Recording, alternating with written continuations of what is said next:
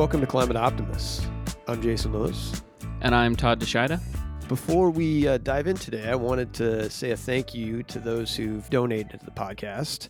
It's, your contributions that enable us to bring you the latest on climate solutions each week.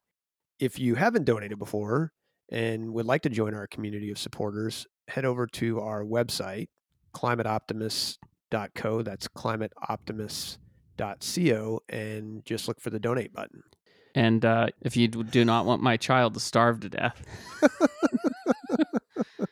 you will donate to this program. I mean, I guess it's worth calling out. We at this point are an entirely volunteer operation, and so as a new nonprofit, having donations come in enables us to be able to scale up what we can do and ultimately make this sustainable. Yeah. So today we're going to explore the topic of recycling and whether it's a help or a distraction when it comes to solving climate change. I've heard some that have argued that it's just another industry ploy to take our focus off real problems. I've heard others say that, it's really an opportunity for us to do our part in addressing our waste. Regardless of where you sit, we feel like, it's good to tackle difficult questions. And so this is a perfect one for us to dig into. Did you guys recycle in your house growing up? We did. I remember going out to the garage with my mom when we were kids and taking all the soda cans, and because you used to get in Oregon. Does every state do this? It was only a few states, if I remember right, that ever did the bottle deposit. The bottle deposit, right?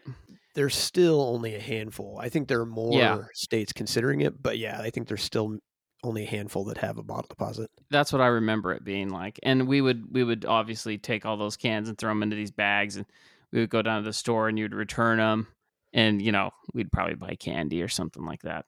But we didn't have any curbside pickup or anything. We lived out in the country too, so we didn't have curbside pickup for anything. What did you guys have in North? Did you guys have any curbside there?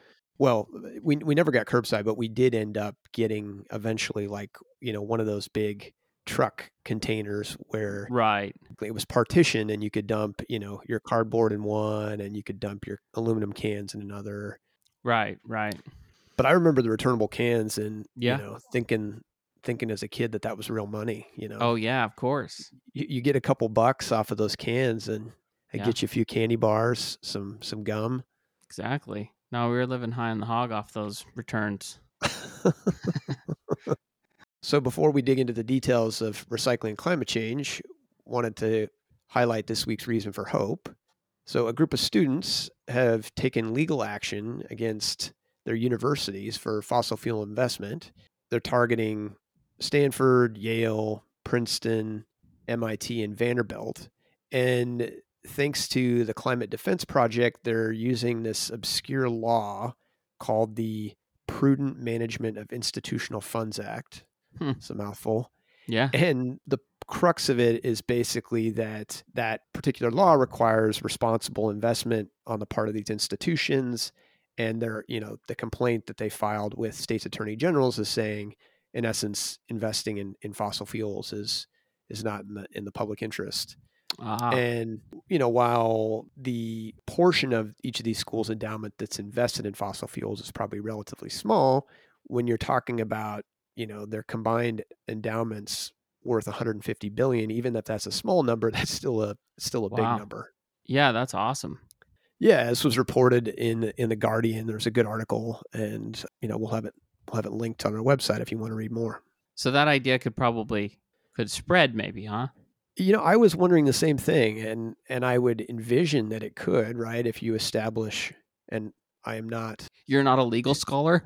I am not a legal scholar, but I would assume that you could establish some sort of precedent that it would apply to other institutions. So if they have success with with these five, then why not take it anywhere? Right. No, that could be huge. Indeed. Well, let's jump right in here. So, what are your thoughts on recycling, and is it going to help us solve climate change? I appreciate how you always start with easy questions, Todd. Let's get right to it. Is it going to work or isn't it? Well, at a macro level, So it's complicated, of course, Mm-hmm. but I think if it's done right, recycling does have a lot of benefits. It reduces the need for raw materials, reduces waste, which is a good thing, you know, reduces air and water pollution, especially when we're talking about plastics.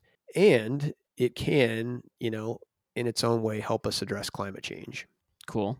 And I guess maybe the next question is, well, then how, does it help us address climate change? And really, recycling can contribute to reducing our emissions in two key ways.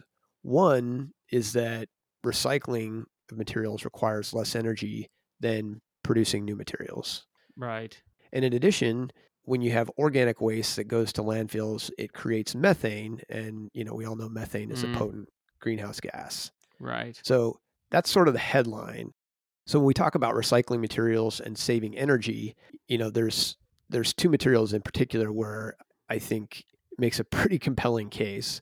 One of which is aluminum, which requires 95% less energy than creating, virgin aluminum. Mm.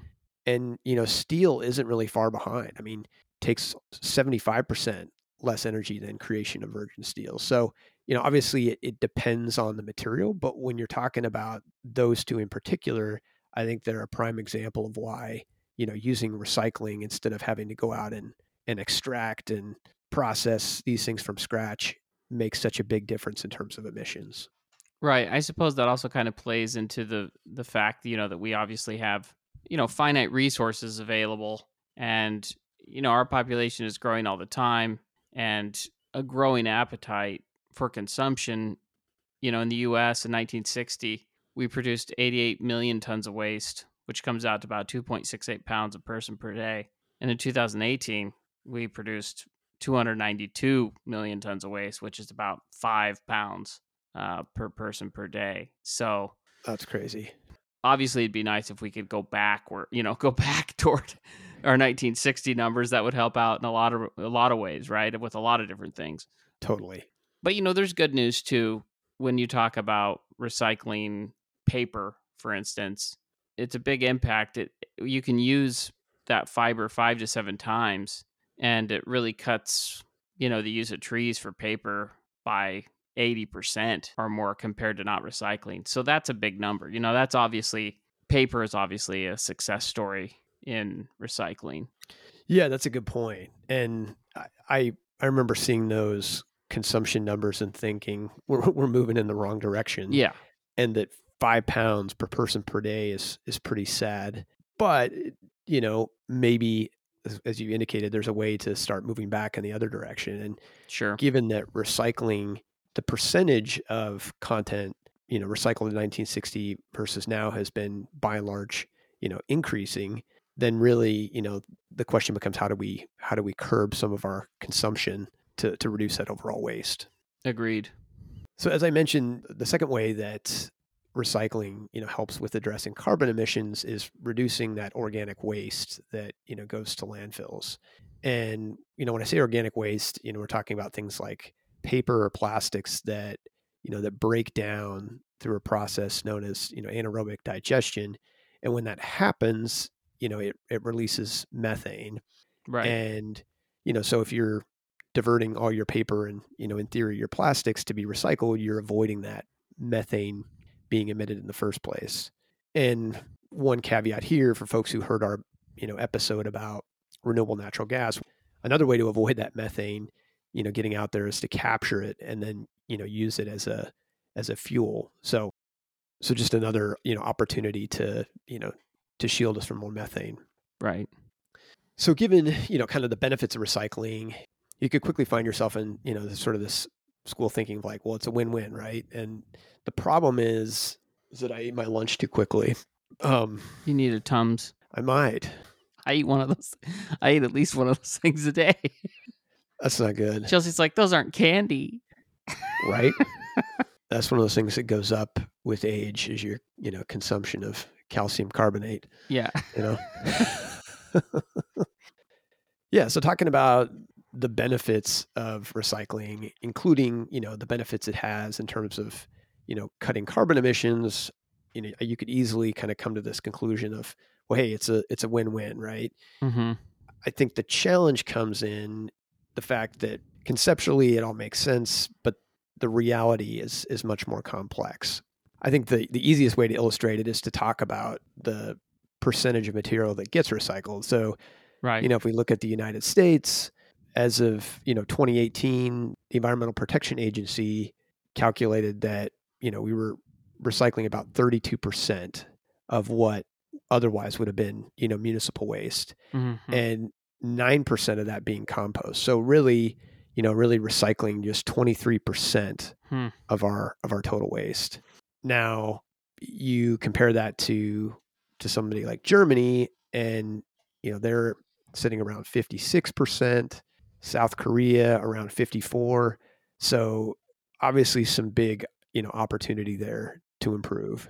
And and even at 56 and 54, while those sound like good numbers, that still means half of your waste is just ending up in a landfill, Right. or being exported to a third world country.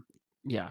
So, despite those numbers, I think it's useful to always kind of look a little bit deeper. And I think the good news is there's some success stories when it comes to recycling. One you could argue that in the U.S. is a huge success are lead acid batteries. And as of today, with the program that's set up where basically there's a deposit for returning a battery when you're done with it.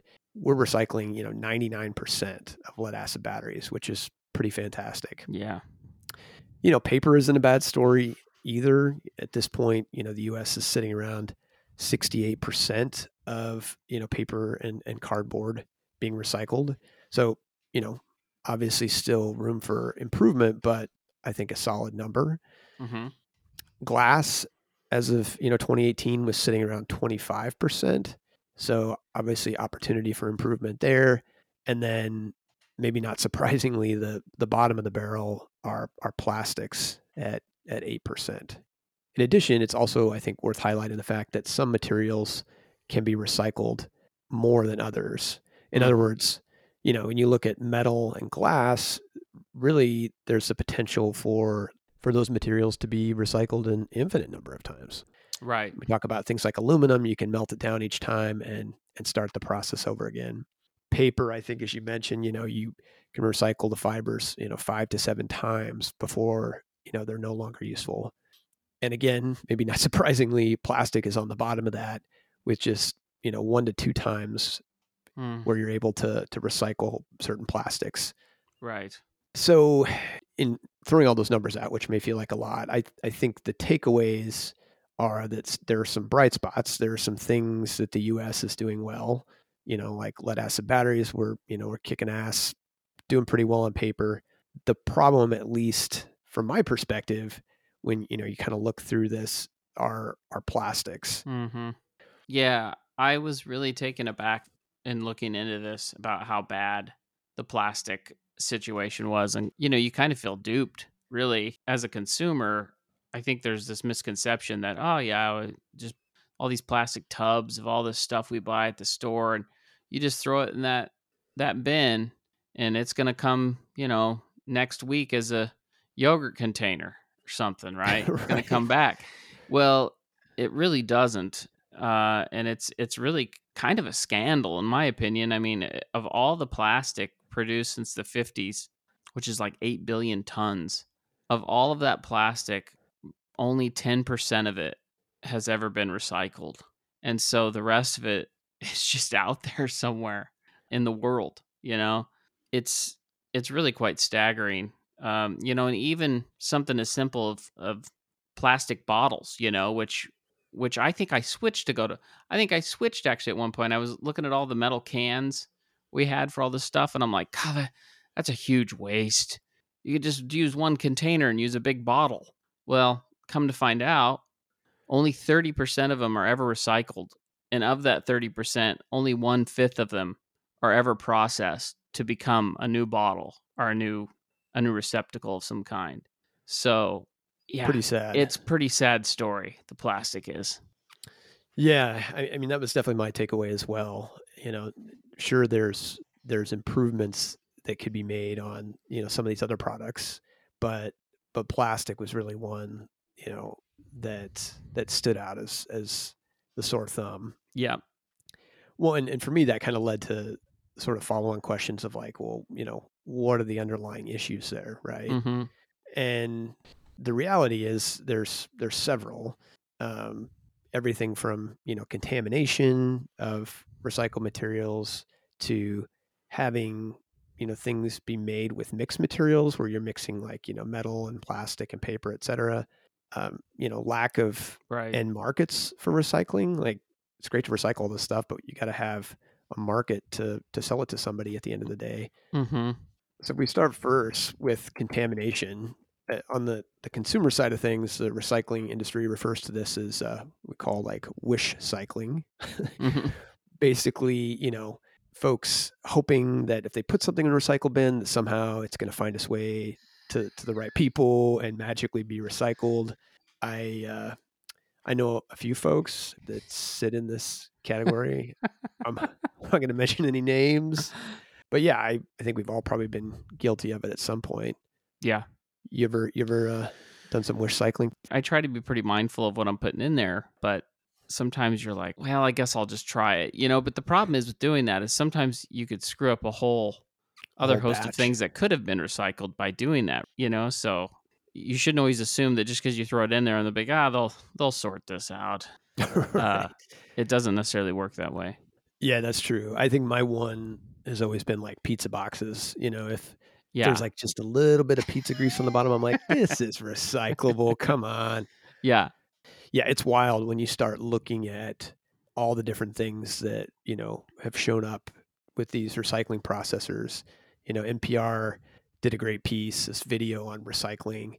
And when they were, interviewing recyclers, these guys were talking about seeing everything from like pool tables to guns and ammunition to fireworks and loose needles. So yeah, clearly, runs the gamut. That's a very American thing to have guns and ammo in the recycle.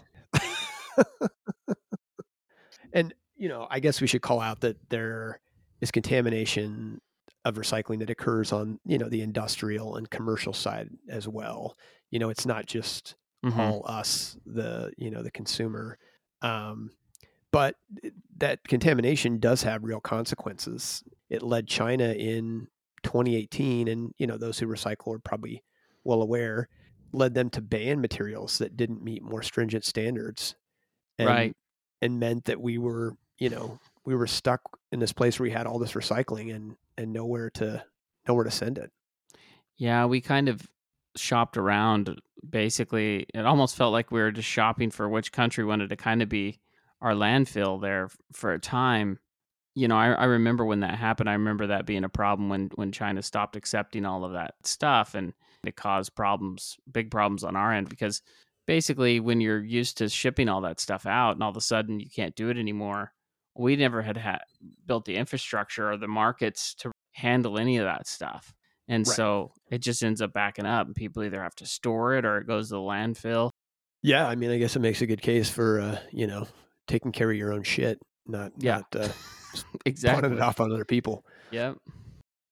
So in addition to contamination, another one of the challenges is mixed materials. So, if you have a package that's made with a combination of things, usually means that it's not recyclable. You're not going to take that packaging apart and be able to turn it into something new. I think we've all seen like food packaging that has a combination of sort of plastic and tin foil. That stuff is not going to be recyclable. Right. You also have the problem of certain things being labeled as recyclable when they really aren't, because of available processing facilities and markets. I mean, I think any of us that have tried to recycle plastics, you turn it over and you see that little symbol and you think, well, it must be recyclable. It's got a number on it. Right. Yeah, if it's 3 or above, it's probably not getting recycled. And there's a good chance if there's a 1 or a 2 on it might not get, you know what I mean? I mean, it's really that bad. Which, is kind of wild when you think about it. That what good is it, basically? Right. I mean, it seems like it's just there to make you feel good. And, in reality, it's not doing it's not doing any good. Yeah. And I think the final issue is really one of ensuring that we have viable end markets for recycled materials, because without it, things grind to a halt. It's especially true, when it comes to plastics. Recology, a company that collects and processes municipal waste, sums it up with a 2018 op-ed where they say the simple fact is there's just too much plastic and too many different types of plastic being produced, and there are few, if any, viable end markets for the material. Right. So if we step back and we look at three of the core issues, the contamination, mixed materials, and the lack of viable end markets, and we were able to fix all those, the question becomes, well, what's the climate change impact? Yeah. Project Drawdown, a nonprofit based in California, has done really extensive analysis on a broad range of different solutions to address climate change. And, out of the 80 solutions that they've analyzed, recycling falls below the halfway point. So, in other words, there are about 40 solutions that are better in terms of helping with climate change before you get to recycling. Right. Now, that's not to say we shouldn't be doing it, right? I mean, right. There is clearly benefit in doing it, and they substantiate that benefit. It's not insignificant. I think it's just something we need to keep in mind when we're talking about, where do we prioritize our energy? And while, recycling is a problem for things like plastic waste in the ocean, et cetera, when we're talking about it through just kind of a pure climate change lens, it's not the top of the pile. Right. So not to say we shouldn't address it, but just it wouldn't be the first thing that you would turn to. Right. And that leads to, okay, well, what's the solution, right? I mean, given that there's all these challenges we've just talked about, should we even keep recycling? Mm-hmm. And from my perspective, the answer is yes, but it's clear that we need to make some major changes. I don't know, what are your thoughts? Yeah, I agree. I think what stuck out for me is that, you have to really kind of look into this and see what the reality of what is happening to this stuff after you put it in that recycle bin is. And I think that'll inform what decisions you make about how to tackle this thing. I was really impacted by one of the guys that ran a recycling center in that NPR video when he was talking about the symbol on the back of the bins and everything, the little recycling symbol. And he's like, I wish they would have never have done this. He's like, it's been nothing but a problem. He's like, I wish people would just look at it more as like, what am I consuming and what am I disposing of, And I think that was a key takeaway for me about, reduce and reuse first and then worry about your recycle game, especially when it comes to plastic. Right. Yeah. Reducing consumption of items, that create waste or end up in a landfill. Bottled water is a good one, right? I mean, recycling hopefully avoids it ending up in the ocean. I think I was under the assumption that if I put this thing in that recycle bin, it's going to get recycled. Right. And I think we found that it's probably more than likely it won't. So in that case, reusing it, like keeping a hold of something and just reusing it over and over is going to be a better choice, right? And then obviously the best choice is just don't buy bottled water anymore. Filter water and use a metal bottle that you reuse and put water in. That's going to be the best choice there. So also getting rid of single-use plastics, that's huge. And like we've talked about, our choices are limited. Industry's stance has been to kind of put this stuff back on the consumer a lot. Littering's our fault, or we just need to recycle. They don't need to stop creating this stuff. We just got to recycle it. And in looking into this, you start to see a common theme that we've seen before. There was a NPR story called The Wasteland, and they looked at plastic recycling. And basically they found that back starting in the 70s, big oil and the chemical companies knew then that plastic recycling was really not going to work. Right. They found out that it was just too expensive, that you couldn't do it multiple times, that the sorting of plastic was going to be ultra expensive and probably not likely. It reminded me, it was like deja vu. It reminded me of big oil and their propaganda about climate change when they knew that it was causing a problem. And they basically did the same thing here with plastics. They said, we got a problem here. And they said, well, the problem is the perception. We just got to put out an ad campaign so that we can keep selling plastic. And that's what they did. And so really part of the recycling push came from them. I mean, you remember the Iron Eyes Cody or whatever. Oh yeah. Keep America clean or whatever it was, keep it off the street. Just put it in that recycle bin. But as we know, it didn't happen, right? It was kind of a No. farce. So when it comes to plastic, yeah, I think we just got to find a way to use much less of it. But the good news is there's some other stuff, aluminum, paper, some of this other stuff I think is pretty viable stuff to recycle. Yeah, it's pretty frustrating when you see that it's really the same game over again. Yeah. Rather than industry recognizing they have a problem and Yeah. having some integrity and saying, well, I guess we need to modify our product.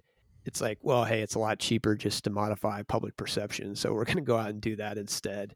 They're trying it Um, again. I mean, they're trying the same game again. They're claiming they're going to create all this new plastic and they're going to recycle it all by 2040.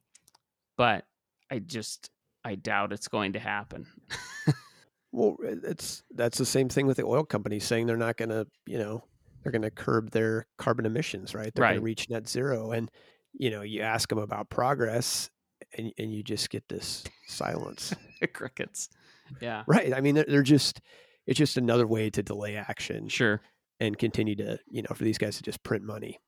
From my perspective, this really just leads into what we need to be looking at a macro level, which is moving to a more circular economy. And we could spend a whole episode, and we should, talking about, what it means to create a circular economy. But Mm-hmm.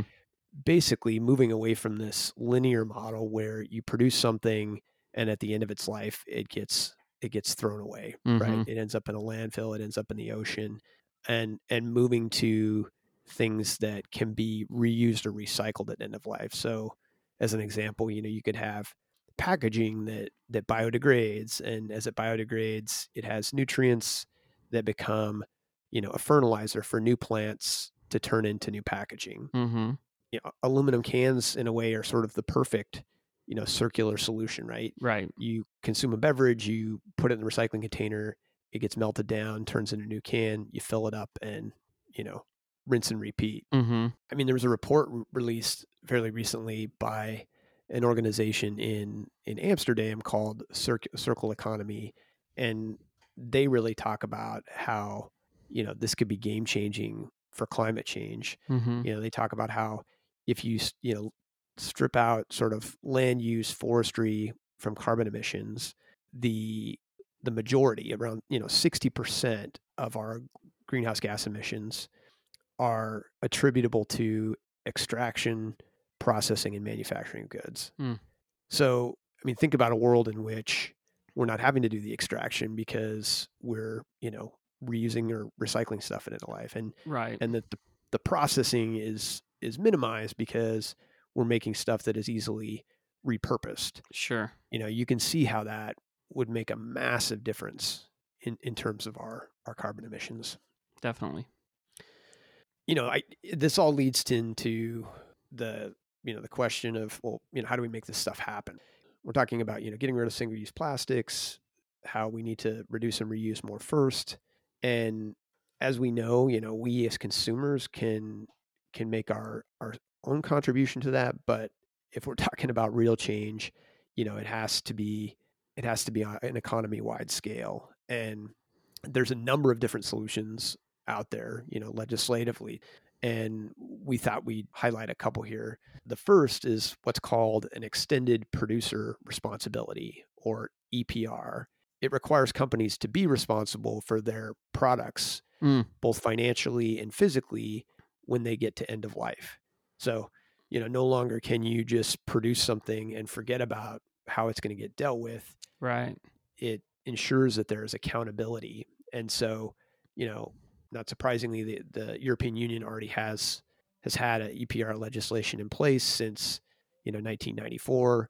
I don't know how much of their economy is covered by it, but huge step. And in the U.S., there's started to become some traction on this.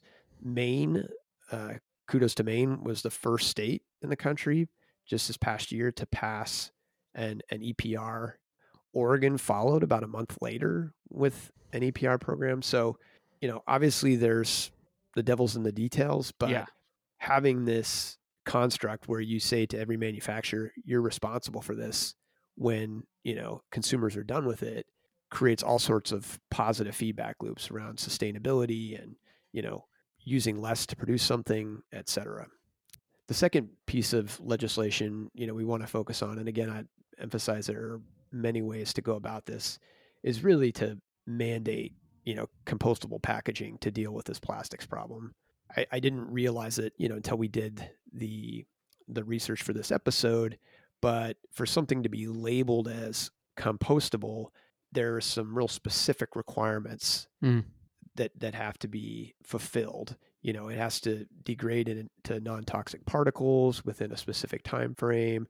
Having something like that gets rid of this plastics problem that just keeps growing, by the day. I think that could be huge. So just to recap, recycling is imperfect, but it still has value. We just need to work on some things to make it better, right? And in the case of things like, paper and cardboard, aluminum, et cetera, it feels to me like focus should be how can we get those percentages up, right? How can we and reduce glass contamination? Yeah, and glass, and for sure, and increase those percentages, and whether that's through education or making sure that everyone has access to curbside recycling, it seems to me that's a benefit. When we talk about recycling through a climate change lens, again, I don't want to diminish the value because it does have value. I just think the important, the takeaway for me is that we need to remember that there are other much larger things that we need to focus on first. So let's not forget about recycling and its climate benefits, but let's not bet the future of humanity on recycling.